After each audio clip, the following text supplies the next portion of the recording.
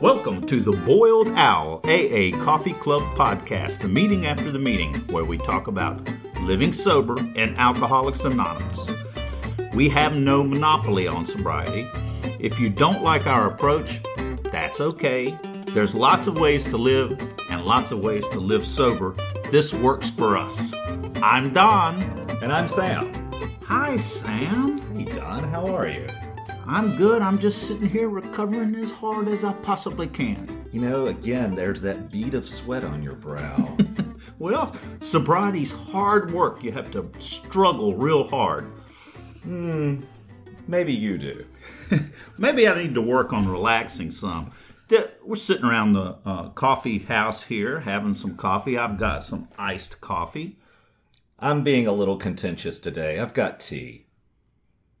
And we have a guest. We do have a guest. Who's our guest? Oh, hi. I'm Philip. Philip. Hey, Philip. I'm glad you're here. Thanks for coming to the coffee club. I'm glad to be here. What are you drinking? I'm drinking black coffee. Black coffee's good. I don't care what anybody drinks as long as they're drinking something. You know, I went to some Al-Anon meetings, and those people don't care anything about having something to drink. They don't have a coffee pot. They don't have sodas to drink or anything. I mean, they just don't need something to drink. Well, they're not alcoholics. I think that's the difference. But I think it's really pretty cool that you are such an example of an alcoholic, that you want to make sure that everyone around you has a drink as well. I do want to. Yeah, I think everyone should have a little something to drink. And I appreciate it when I see somebody, sometimes in Alcoholics Anonymous meetings, people love to bring a drink with them, you know. And there was a guy that went to a meeting in Colorado, and he had a big coffee mug that was like a premium at some point that was offered from 7-Eleven. And it was a gallon size coffee mug that had a top on it. And he had that thing, and it had dents and scratches in it, and it had a used look where it actually looked filthy, but it was well loved. Character. It had character. And he loved it. And, you know, I could appreciate it because it was a reasonable amount to drink. If I go somewhere, I want a gallon. Well, yeah, but, you know, the thing that gets me, too, though, is that it's the other drinks that are sometimes in an AA meeting. So the people who bring their canned soda, and in the middle of the meeting, crack that can open. Pop. And what does it sound like? It sounds like a beer. It has sounded like a beer from the first time I heard it. And here I am 13 years without a drink, and I'm still. That's right. It's a beer. Yeah. It distracts me a little bit, I gotta admit it. Don, I have to ask you, was that really a gallon-sized coffee cup? Yes. It was a gallon. It's like a gallon of milk. It was the size of a gallon of milk. And it had a big handle on it. And it wasn't just coffee. You know, it was a thermos. It was a thermal cup. So, you know, he could have had anything in there. He might have had Dr. Pepper. I don't know. Might have had Black Russian going on. Well, I don't think so. One would hope. It was an Alcoholics Anonymous meeting. I guarantee you there's been some alcohol in Alcoholics Anonymous It's meetings. possible, but I guarantee you this guy was sober because he was great. I loved everything he had to say. Cool. So the reason you asked that, though, Philip, would it be that maybe Don is, want to do a little hyperbole from time to time? Well, I was thinking perhaps exaggeration, but I wasn't just describing that to him. I think, we all do that. Yeah. We all do that. But I believe him when he says it was a gallon. For me, it would have to have two handles, though, So that would be a gallon-sized sippy cup at that point. Yeah, it would. It was large enough to be memorable. I'll tell you that. I want to believe that what you say is true because that's formidable. I mean, that's huge. And that's why I remember it. Well, Philip, what happened to you that was the crux that made you come to AA, decide to do this drastic measure of I've got a problem and I've got to get help and I'm going to go to AA. How did you get to that point? Well, I didn't go to AA directly looking for help. I went to my therapist. I was looking to him to help me. Now, maybe, in the back of my mind or somewhere down deep, I was looking for recovery. But that was not part of my conscious thinking, is that I need help from my drinking consciously. Mm-hmm. But to him anyway. But what I did that was different with this person was I told him how much I drank. I was honest with him about how much I drank. Mm. And which I had never done before. He listened to that, and then he suggested that I try some controlled drinking, which I could not successfully do. Which means, what did you try? Well, he said, "Do you ever go to a baseball game, or do you ever go to see baseball games?" I said, "Yeah, sometimes, occasionally." He said, "Well, next time you go, I want you to order just one beer." And I said, "Okay, I think I can do that, or I can do that." I could order one beer. Right. Mm-hmm. I could order one beer. And I knew they had the large ones, mm-hmm.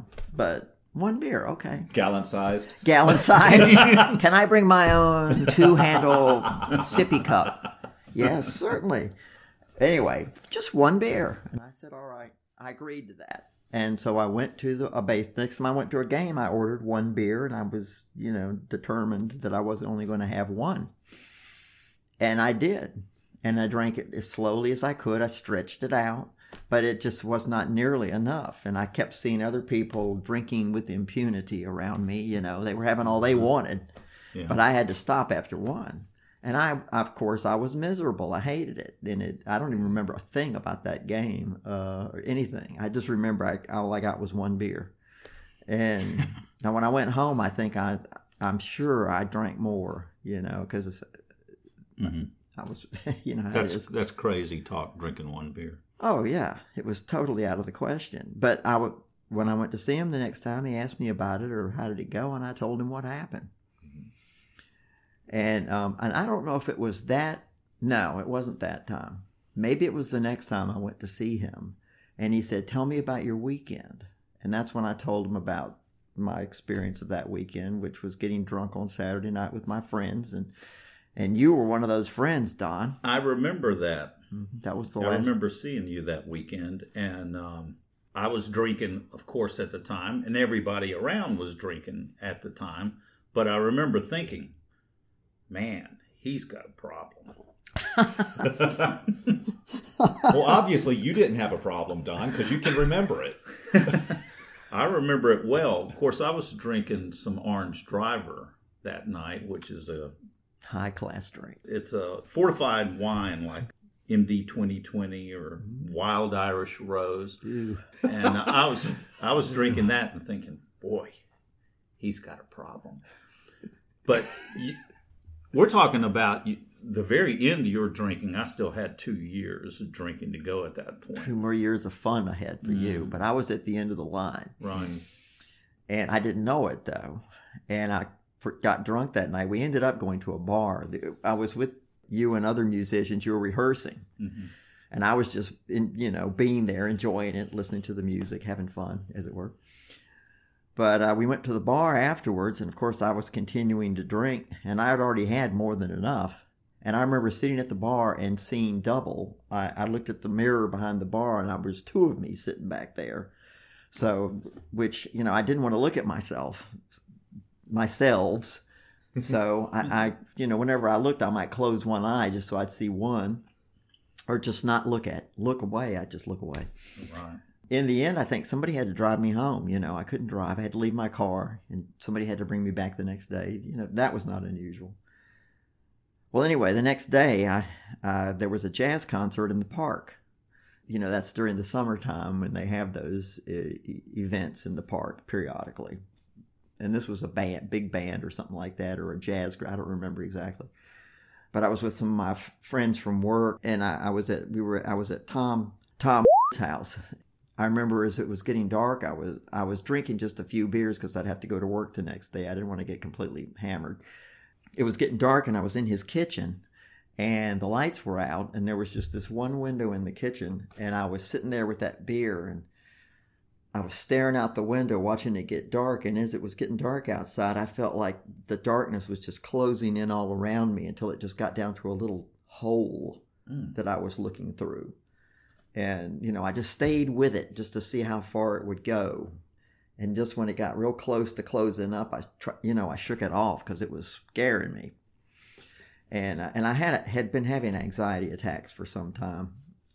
Anyway, so that was the last drink I had, that I have had, was that night, beer. You told your therapist about this. I told my therapist about it the next day, all this that had transpired. And he listened to all that without comment. And when I was done, he said, he said, I think you're a perfect candidate for Alcoholics Anonymous. And I said, oh? He said, yes. And I want you to go to a meeting.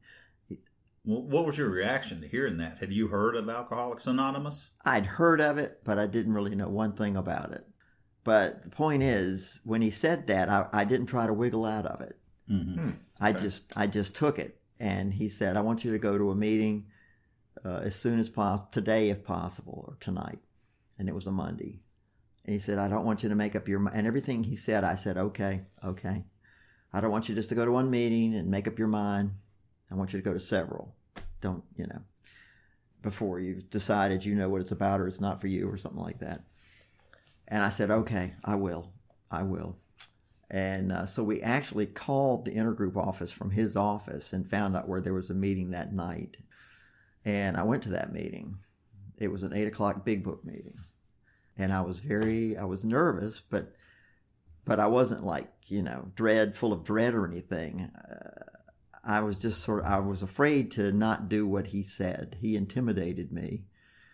He was nice, but he was authoritarian and, and a serious man. And it kind of scared me. It made you take your problem seriously. Is that what you're saying? Well, I suppose. No, I think my fear of him was bigger than anything at that moment. Mm-hmm. It wasn't like I didn't think I had a problem. It's just I wasn't cognizant of exactly what was happening. I was sort of moving in a dream, you might say, at least in a retrospect. That's the way it seems. But you were going to see him because you had a problem, or you felt like there was a problem of some kind, right? Well, right? Yes. Actually, I told myself that the reason I was going to see him was because I was depressed. Oh. Yeah, I was depressed because I had lost my marriage. I had lost my home. I was reduced to living in an apartment in Greensboro. I'd been basically kicked out, and it just lost all of that. You were having feelings that the whole world was closing in into a tiny black hole. But at that point, you had been unable to see that alcohol was a big part of that. That, I would say, yes.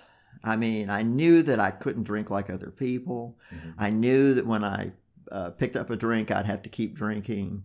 I knew I didn't have a choice about whether or not I was going to drink every day. I could say I'm not going to drink today, but I'd always be drinking by that evening, every time. Mm-hmm. And if I started to drink, I remember I was in my apartment not long before all of this began to transpire, and it was nighttime, and it was I don't know what day of the week it was, but I started to drink, and I realized, I was sitting there thinking, you know what, I'm going to leave here in a little while and go to a bar, and I don't really want to go, but I just know I'm going to have to do it. Mm-hmm. And I did. But, these kinds of thoughts were very disturbing. I felt like I had no control over myself anymore. It was just like I had to do what the alcohol told me to do, basically. It owned me, I was just way past thinking I had any control over it, really. That's a definition of what is an alcoholic. When new people come into AA, sometimes they'll ask the question, well, I'm not sure if I'm an alcoholic. Well, right there it is. If I if I drink when I don't want to drink, if I feel like it's got control of me rather than me having control of it, that's it. And when I start, there's no telling when it will stop. Yep. You're right. You got it right. And that's me. That's where I was. Mm-hmm. So I went to that meeting. Maybe, I was hopeful. But like I say, now looking back on it, I was just kind of numb. But I wasn't resistant, I wasn't saying I'm not or any of that. It was like, just do it. Go this way. And, I think there must have been an element of trust there, or else I would have just not had it. So when did you feel like that you saw it as a solution, things began to get better? How long did that take of going to AA? I'd say one meeting. I'm serious. I went to that first meeting, and it really made an impression on me.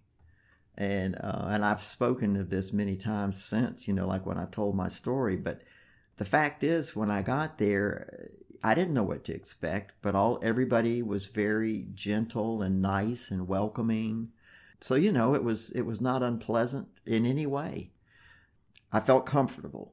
Mm-hmm. Well, I think one of the things that's key in what I'm hearing you say there is that I love how the book says that we have recovered from a seemingly hopeless state. And when I came to Alcoholics Anonymous, finally had surrendered. So this wasn't the first time I came to Alcoholics Anonymous, but when I came to Alcoholics Anonymous, beaten into that state of willingness, that hope is what was there. And so it wasn't a seemingly hopeless state anymore. There actually was a glimmer of hope that, wow, there may be a solution here after all. Yeah, you say it right. You shared not that long ago at a meeting, and this is something I've thought of too. We were talking about relapse, but you pointed out that relapse can occur many times before we get sober, and that was me. When I came to AA, I was 44 years old, and I had tried to control my drinking. I wouldn't go so far as to say I did try to stop, at least for a prescribed period of time, at the suggestion of my cousin, who was trying to help me, I think. Before you came to AA? Before I came to AA, 12 years before I came to AA. Mm-hmm. And I was able to stop for a month, and I actually felt better, and, my brain was becoming a little defogged, but that was all I did. I just stopped drinking and started drinking a lot of soft drinks, lots of them. And then 10 years later, you're still feeling good about that 1 month. Yeah, right. That's all I had it then, No, I'd probably forgotten about that until I got sober, I'll bet you. I can't remember recalling it until I got here and I could really look back over my But you whole did history. know that you had, Mm-hmm. you understood inside of yourself that you had tried to control your drinking and couldn't do it by trial and error, not by somebody telling you that. Oh, that's right. You're exactly right. Hardly anybody ever laid, a message on me about how much I drank. Even when my cousin make that suggestion, he didn't say anything. He said, "Do you think you could go a month without drinking?" That's all he said. Mm-hmm. And I could have said anything to that, or taken it any way I wanted. But as was my wont, before I got sober, if somebody suggested something or said something to me that I wasn't entirely comfortable with, I would deflect the feeling, and somehow answer it in a way that made me feel safe or in control. For example, what do you mean? Well, when he suggested that I could go without drinking for a month, I said yes. Now that's an example of it right there. Because, I wasn't really, really sure about any of that, or why are you asking me that or any of that. I just didn't go any of those places. I just responded with something that seemed like the easy thing to say, I wanted to say, yes, I can. I don't want to say, I can't do that. Right.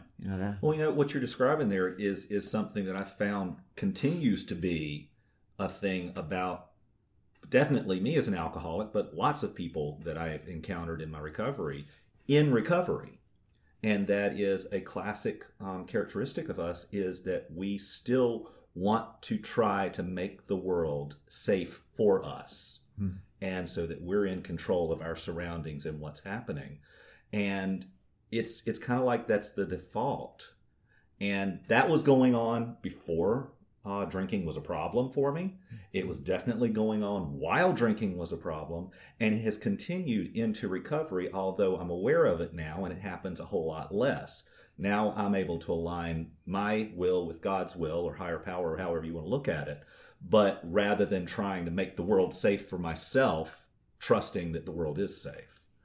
But when we're trying to control those things, like you were saying right there, it just makes the problems all that much more.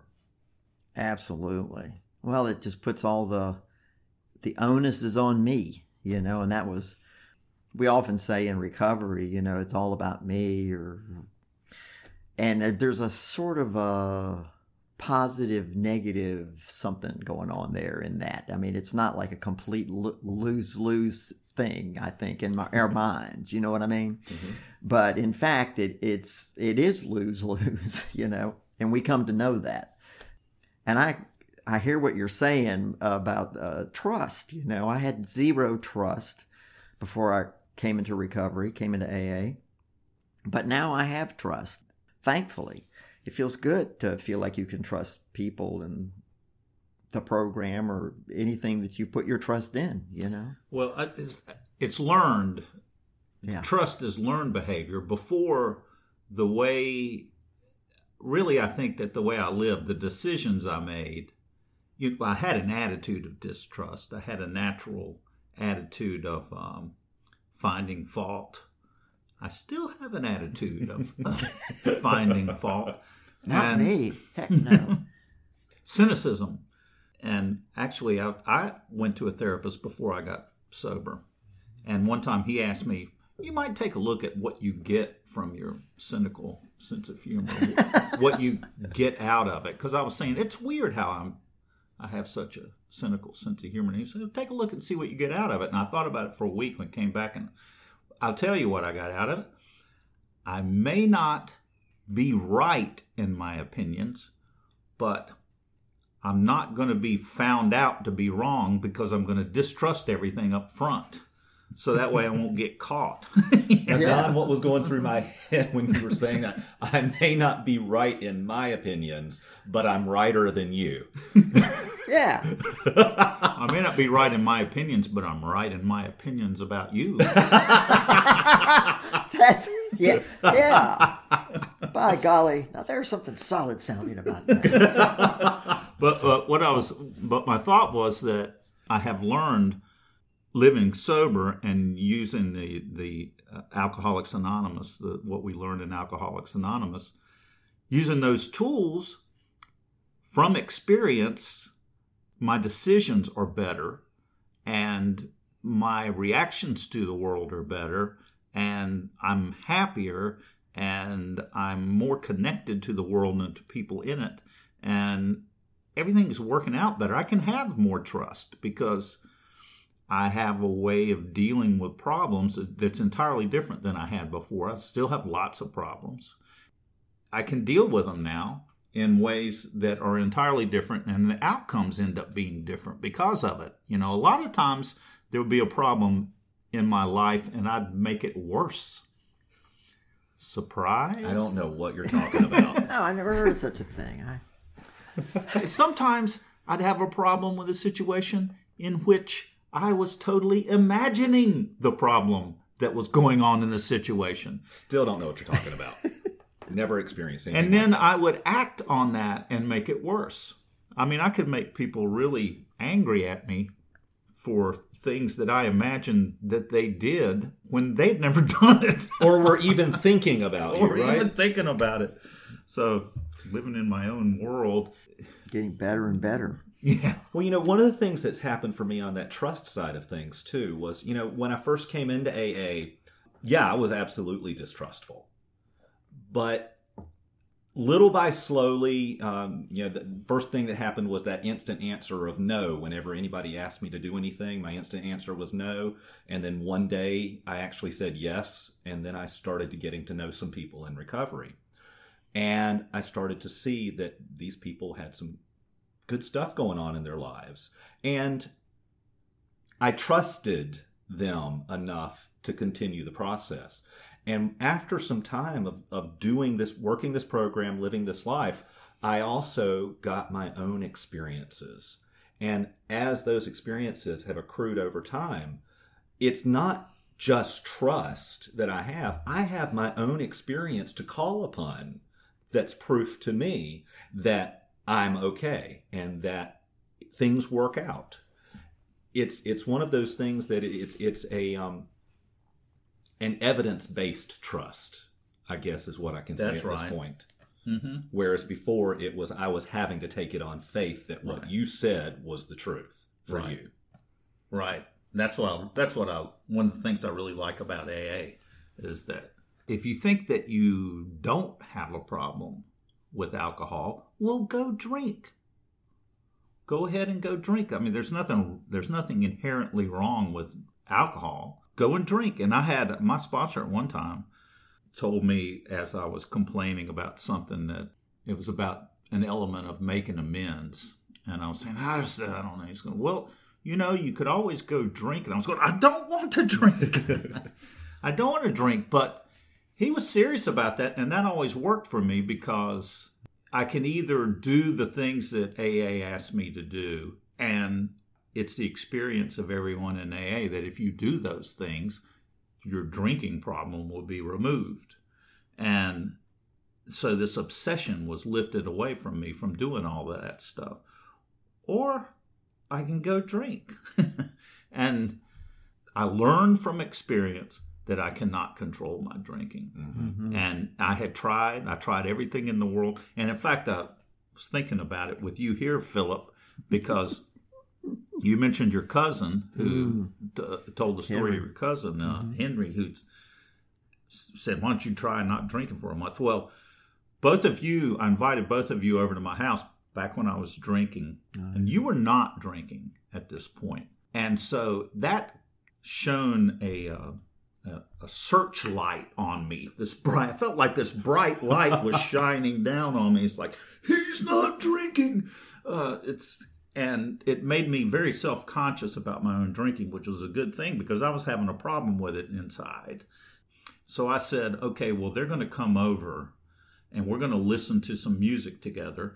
And it will be about an hour and a half, probably, that we'll have this social situation. So I'm only going to have 2 beers, and that will be normal drinking.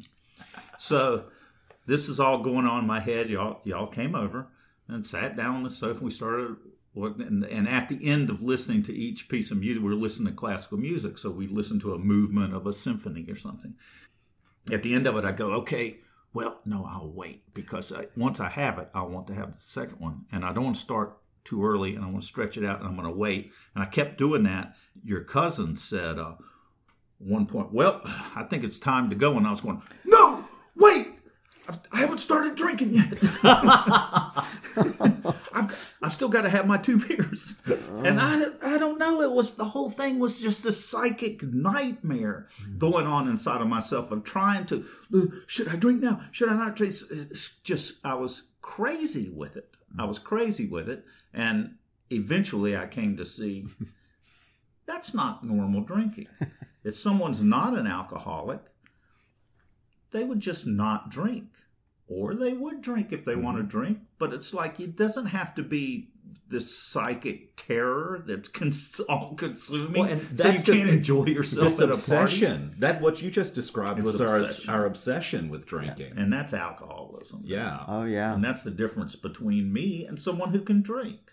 Well, that's certainly how I was when I was drinking.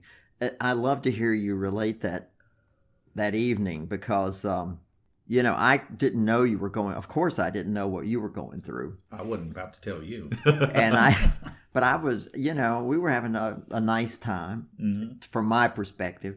But you were like in hell. I was in hell the whole time. And Henry was drinking liquor. Right. That's right. I was thinking. I know he was drinking. He was drinking. He's not an alcoholic. No. He could drink or not drink. And he just had maybe a couple of. He had a couple of drinks, shots or something. I don't know what he had, but it was not much. Because he never was a drinker. Yeah, A couple of shots. That's a good start. yeah, oh yeah, exactly. That's what I would have before going to the bar. One bourbon, one shot, boom, boom, and one beer. Boom, boom, boom, boom, boom. You know, That's it's a good funny start. listening to Philip, listening to you talk about that drink, that one beer at the baseball game, and listening to you talking about obsessing over these 2 beers that you wouldn't even let yourself have at that point. Right. It's I had a similar thing. We had a family dinner here in Greensboro many years ago, and I was still drinking, and I had picked up my grandmother from 30 miles away, and I was her ride to and from that family dinner at the restaurant. And we get to the restaurant, and there's not seating for us yet, so they put us over in the bar, and I got a margarita. I would only let myself have one drink because I was driving her back home. Mm-hmm. And that's all I remember of that evening, was getting that drink and being pissed off because I couldn't have any more. I couldn't I actually had some control apparently at that time, but I couldn't let myself have any more alcohol because it would be endangering my grandmother. That's just that obsessive thing. I don't remember all the drinks that I did take. I remember those times when I couldn't have what I wanted. Mm-hmm. Exactly. Yeah, because it's torture. Yeah. It's torture. Nothing's worse than having one beer. I mean, that's a great thing that therapist asks you to do. Mm-hmm. Go try it. Because for an alcoholic, it just doesn't work. It's no fun. It's no fun for me to have one. People that want to go out to, I never did understand people go to lunch and have one beer at lunch and then go back to work. Oh yeah. Why set up that craving? I didn't call it craving before AA, but it was like, that's just terrible though. Well, and I remember doing this at a job that I had back as in the late 80s. Yeah, the late 80s. And we went and we had some margaritas at lunch. And of course the plan was one. But what kicked in there was what I've since learned in AA, and that is after that first drink, it's not the same mind that is making that decision to take the second drink. Mm-hmm. You're right. And that was one of the things, because going into it, I had every intention of having a drink with lunch. But after a drink in me, probably not even the whole drink, that second drink was a guarantee. Yep, just like in the big book. I mean, it's so true. I know. If I knew going into a situation that I wasn't going to be able to drink like I wanted to, I would choose to not drink at all. You know, that was much better, safer, more. I knew what would happen if I had one and couldn't go any further, or had to try to get what I needed, and it would just be a nightmare, like has already been described. Yeah, that choosing not to drink was my tool at that time too. Put me in a situation where to drink too much was going to be a guaranteed problem, like a company Christmas party or something like that. And, I went because I had to go or felt an obligation to go. But I did not have a good time because I was not drinking. And I'm pretty sure that the people that were around me could tell. Probably. I want to regress a little. I was thinking about that first meeting or my early experiences in AA. Can I do that? Is that all right? Oh, yeah. Yeah. The way the people acted when I showed up at that first meeting, and in subsequent early meetings, I suppose, was that everybody, I felt safe. That's what it was. I felt completely safe. And it wasn't just that people were nice and made me feel welcome. They just didn't make me afraid, Mm-hmm. So, and that was important to me. If something made me uncomfortable and fearful, this wouldn't have worked for me. But I didn't get that message. But I know in retrospect that they were just acting what was normal for them. They were just treating me like they would treat anybody that came in that was new. Well, I remember that experience going to meetings. I went to a meeting in my first month of sobriety. I went to the beach. So I found a meeting there. It was called the Welcome Group. It was a big meeting. There were lots of young people there. As I walked up, there were like 15 people standing around outside, and they all had these red plastic cups. Looked for all the world like a keg party. They're all laughing and shouting at each other and having the best time in the world. And I was like going, what in the world is that? These people can't be sober. They're having too much Sober fun. people can't have fun. And they were having fun. They were having a great time. And I've always thought that it was interesting the way that the AA people are standing around laughing, talking about God and cussing. And all at the same time, and none of that made sense to me. It took a long time for that to be okay. But the thing is, now it's a much better way to live. It's a lot more fun. So what about now? What's your life like now in terms of? Give us a story or something about how do you stay sober now? What's your AA like for you now? Because it's been a long time since you drank. Thankfully, that is so. Well, I tell you what. I think if you look at it just in terms of objectively, let's say, it doesn't look that different. I go to 5 meetings a week, for example. So, I went to a lot of meetings when I was first starting out. I still go to a lot of meetings. Mm-hmm. Now, what do you get out of going to meetings? Oh, gosh. Well, I like to go for myself, but it's just as important to me to be there for the other people that will be there. Yeah. And that's what it really matters to me. And I thought about this recently, that it's so much a part of my life now that I don't even think about it. It's just automatic. I mean, it's like eating or sleeping or something. I'm going to go to a meeting on this day, and it's just going to happen. It's not a problem. It's not any. It's just what happens. It's just what I do, and it's natural to me. So it's just become totally integrated into my life as a whole. And it doesn't limit me from, this was my fear. And so many people I know feel the same way. When I first came to AA, if it was suggested to me that I had to go to a meeting every day or something like that, or all these things that service work or whatever, and I'd be going on. What are you asking? Really, I don't have time for this. I don't have time for this. I don't have time, and it's like it's going to be a burden, and on, But it turns out that it's quite the opposite. It's freeing, so that all the time I have when I'm not in a meeting or working with another AA, working with a sponsee or something like that, or whatever, my time is well spent. I don't, I'm not all antsy and crazy and itchy and what am I going to do with all this free time or something? It's like, I do not feel today that AA keeps me from doing anything else I want to do. Let's just put it like that. Mm-hmm. And, I fundamentally believe that it makes everything else possible, but I don't have to remind myself of that. That's just a given, That's just a given, and it's just, and you have relationships in AA that are so genuine. It's a lot better than TV.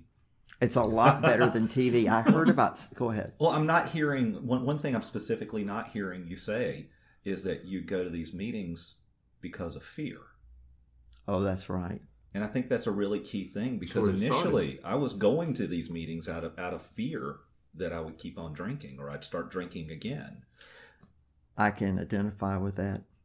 I asked I asked Alan to be my sponsor after about 3 weeks because I was afraid of drinking again. I didn't want a sponsor. I mean, that scared me. Whatever I thought a sponsor was, I thought it was going to be like somebody with a whip or, somebody to control my life and give me orders, and I would just be like a slave. Mm-hmm. When it didn't turn out to be like that at all. So fear, I can relate. Fear, that's something, I'm glad you said that, because, I was afraid of these other people, the people that had been in AA. Afraid of them in the sense that, not because of anything they did, it was a fear that was coming from me. Mm-hmm.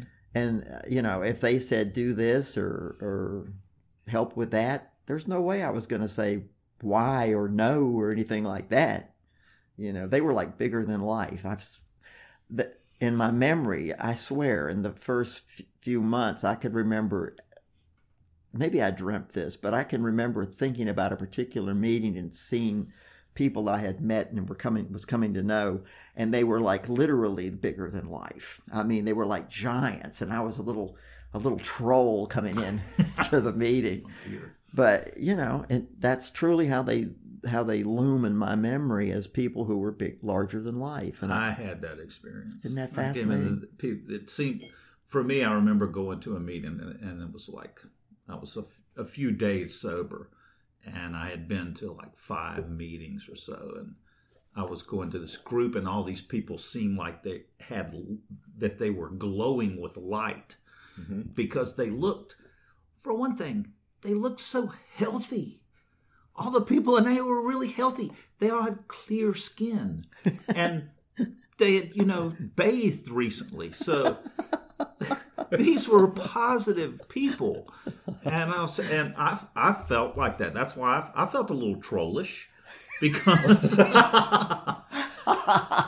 I was maybe not quite as small a troll as you were, but I did feel I was trollish because I didn't feel good about myself. There you go. That was the thing. Yeah, that's exactly right. I was encountering people who had a level of self-confidence because they were living their lives according to principles. They had a plan, and things had worked.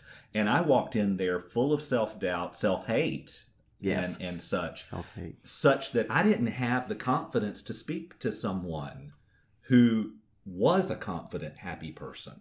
Me either. I understand that.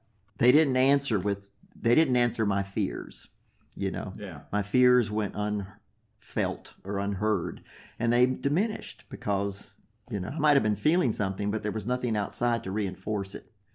So it gradually diminished little by little. The persona that I came in with gradually evaporated because it wasn't necessary anymore, Phil, thanks for joining us today. Absolutely. Thank you. Thank you, Don and Sam. This has been delightful. Stay here. We're still going to answer a question from the internet.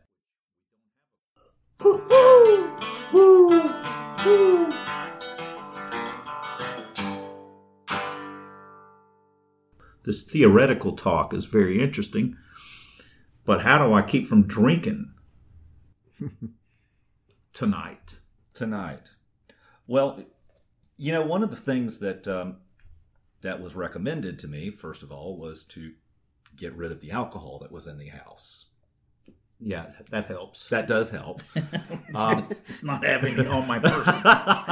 out of the car, out of the house, out from under the stoop, all those places. But there's that yellow book, Living Sober. Oh yeah. It's That such a helped me. great book of practical things that when you read it, it's like, well, duh. But it's not until you read it that you actually think that to do what it suggests, like removing the alcohol from the house, like having candy on you because of the sugar helps. Surprisingly, it does. Sure. But the other things that, for me, one of the simple things was, I grew up with a level of honesty and integrity taught and ingrained in me as a kid that, if I say I'm going to do something, do my best to do it. And one of those things was the people in the meetings talking to me after the meeting saying, will I see you tomorrow? Come back tomorrow. And I said I would. And that in itself was a big thing too. I've heard it put that I need to put things between me and the next drink. And one of those can be as simple as I'm going to call somebody in AA. I've got to walk through that before I get drunk. I've got plans to go to an AA meeting tonight at 8:00. I've got to walk through that before I go to the next drink. I've made some commitments in recovery I have a home group where I'm responsible for AA happening in my town that night. The other meetings I go to, and I can listen and I can get help for myself, but at my home group, it's my responsibility to be sure that AA is happening that night. And so that's a place where I've made a commitment to give back and show up. I've got to walk through that before I pick up a drink. Yes. Yeah. You're both right. If I'm brand new, and I'm just going to AA in the beginning, if I'm thinking about, or if I think it might be possible I would drink tonight, I just need to say, I'm going to a meeting instead. Just go to a meeting. That's the first thing. And after that, talk to somebody. Hopefully somebody will come up and talk to you. I mean, that's what's so important, is that we do that. We welcome people, like I've experienced when I first came there. And just tell them what you think, if you said, I thought I might drink today, tell somebody that. Absolutely. That's important. Hugely. And then they can respond in kind. And I'm sure you won't have to talk to too many people before they'll tell you they've had the same thought, maybe even had it that day. Or maybe they needed to hear you say it. Just show up.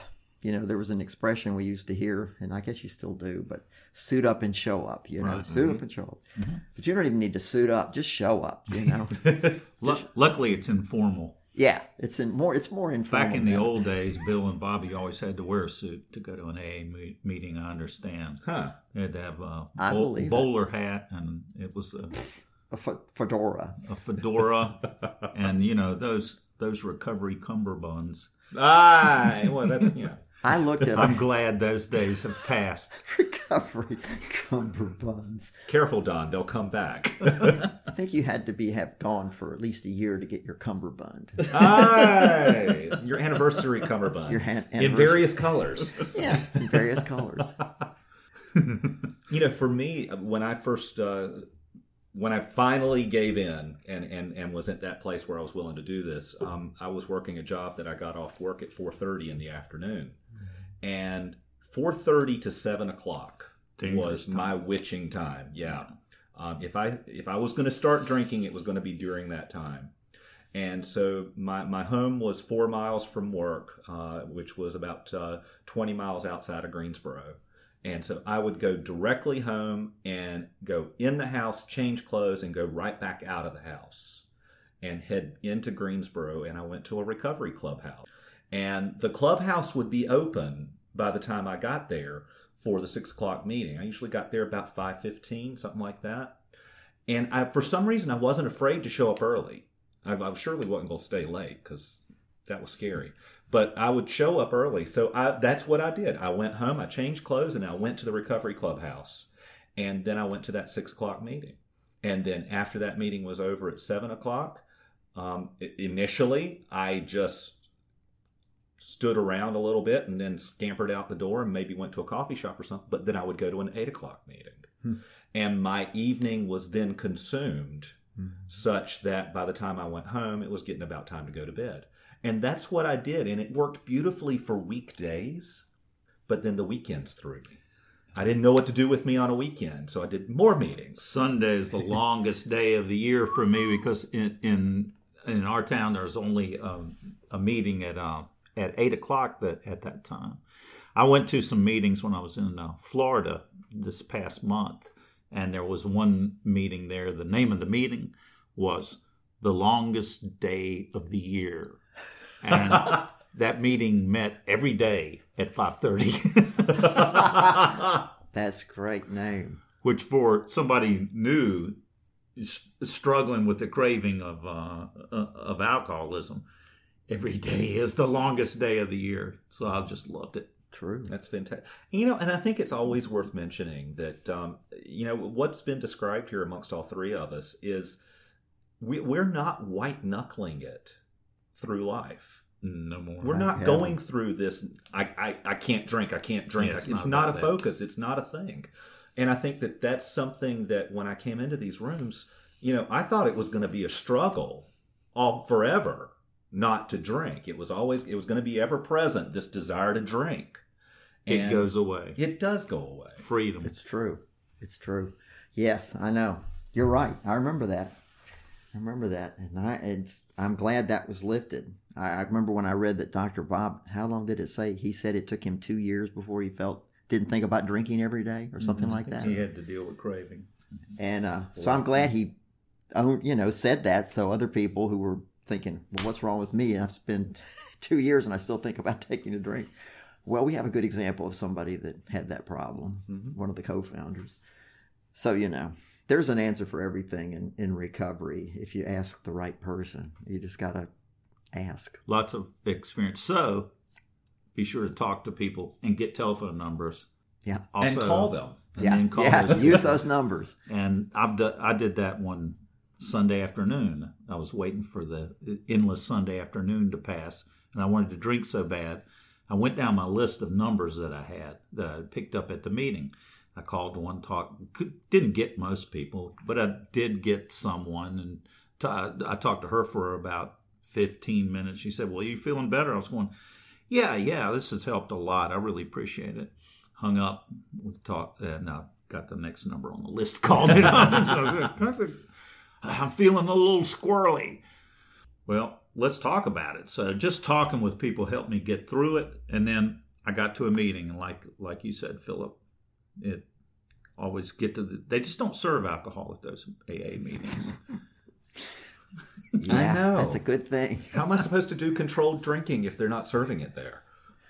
I know. Sometimes you'll hear people sharing their story that they thought that's what AA did. It taught you how to drink. How to drink like a lady. Yeah, exactly.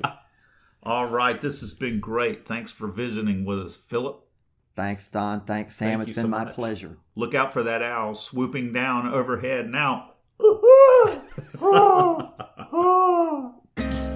Thanks so much for joining us. Visit our website at boiledowlaa.org. Leave feedback, ask a question on the blog, or email us at giveahoot@boiledowlaa.org. If you want to know more about AA, Google Alcoholics Anonymous and your city, or visit aa.org. Please note, Boiled Owl AA is produced by members of AA and only expresses our experience and opinions. It is not endorsed by AA World Services.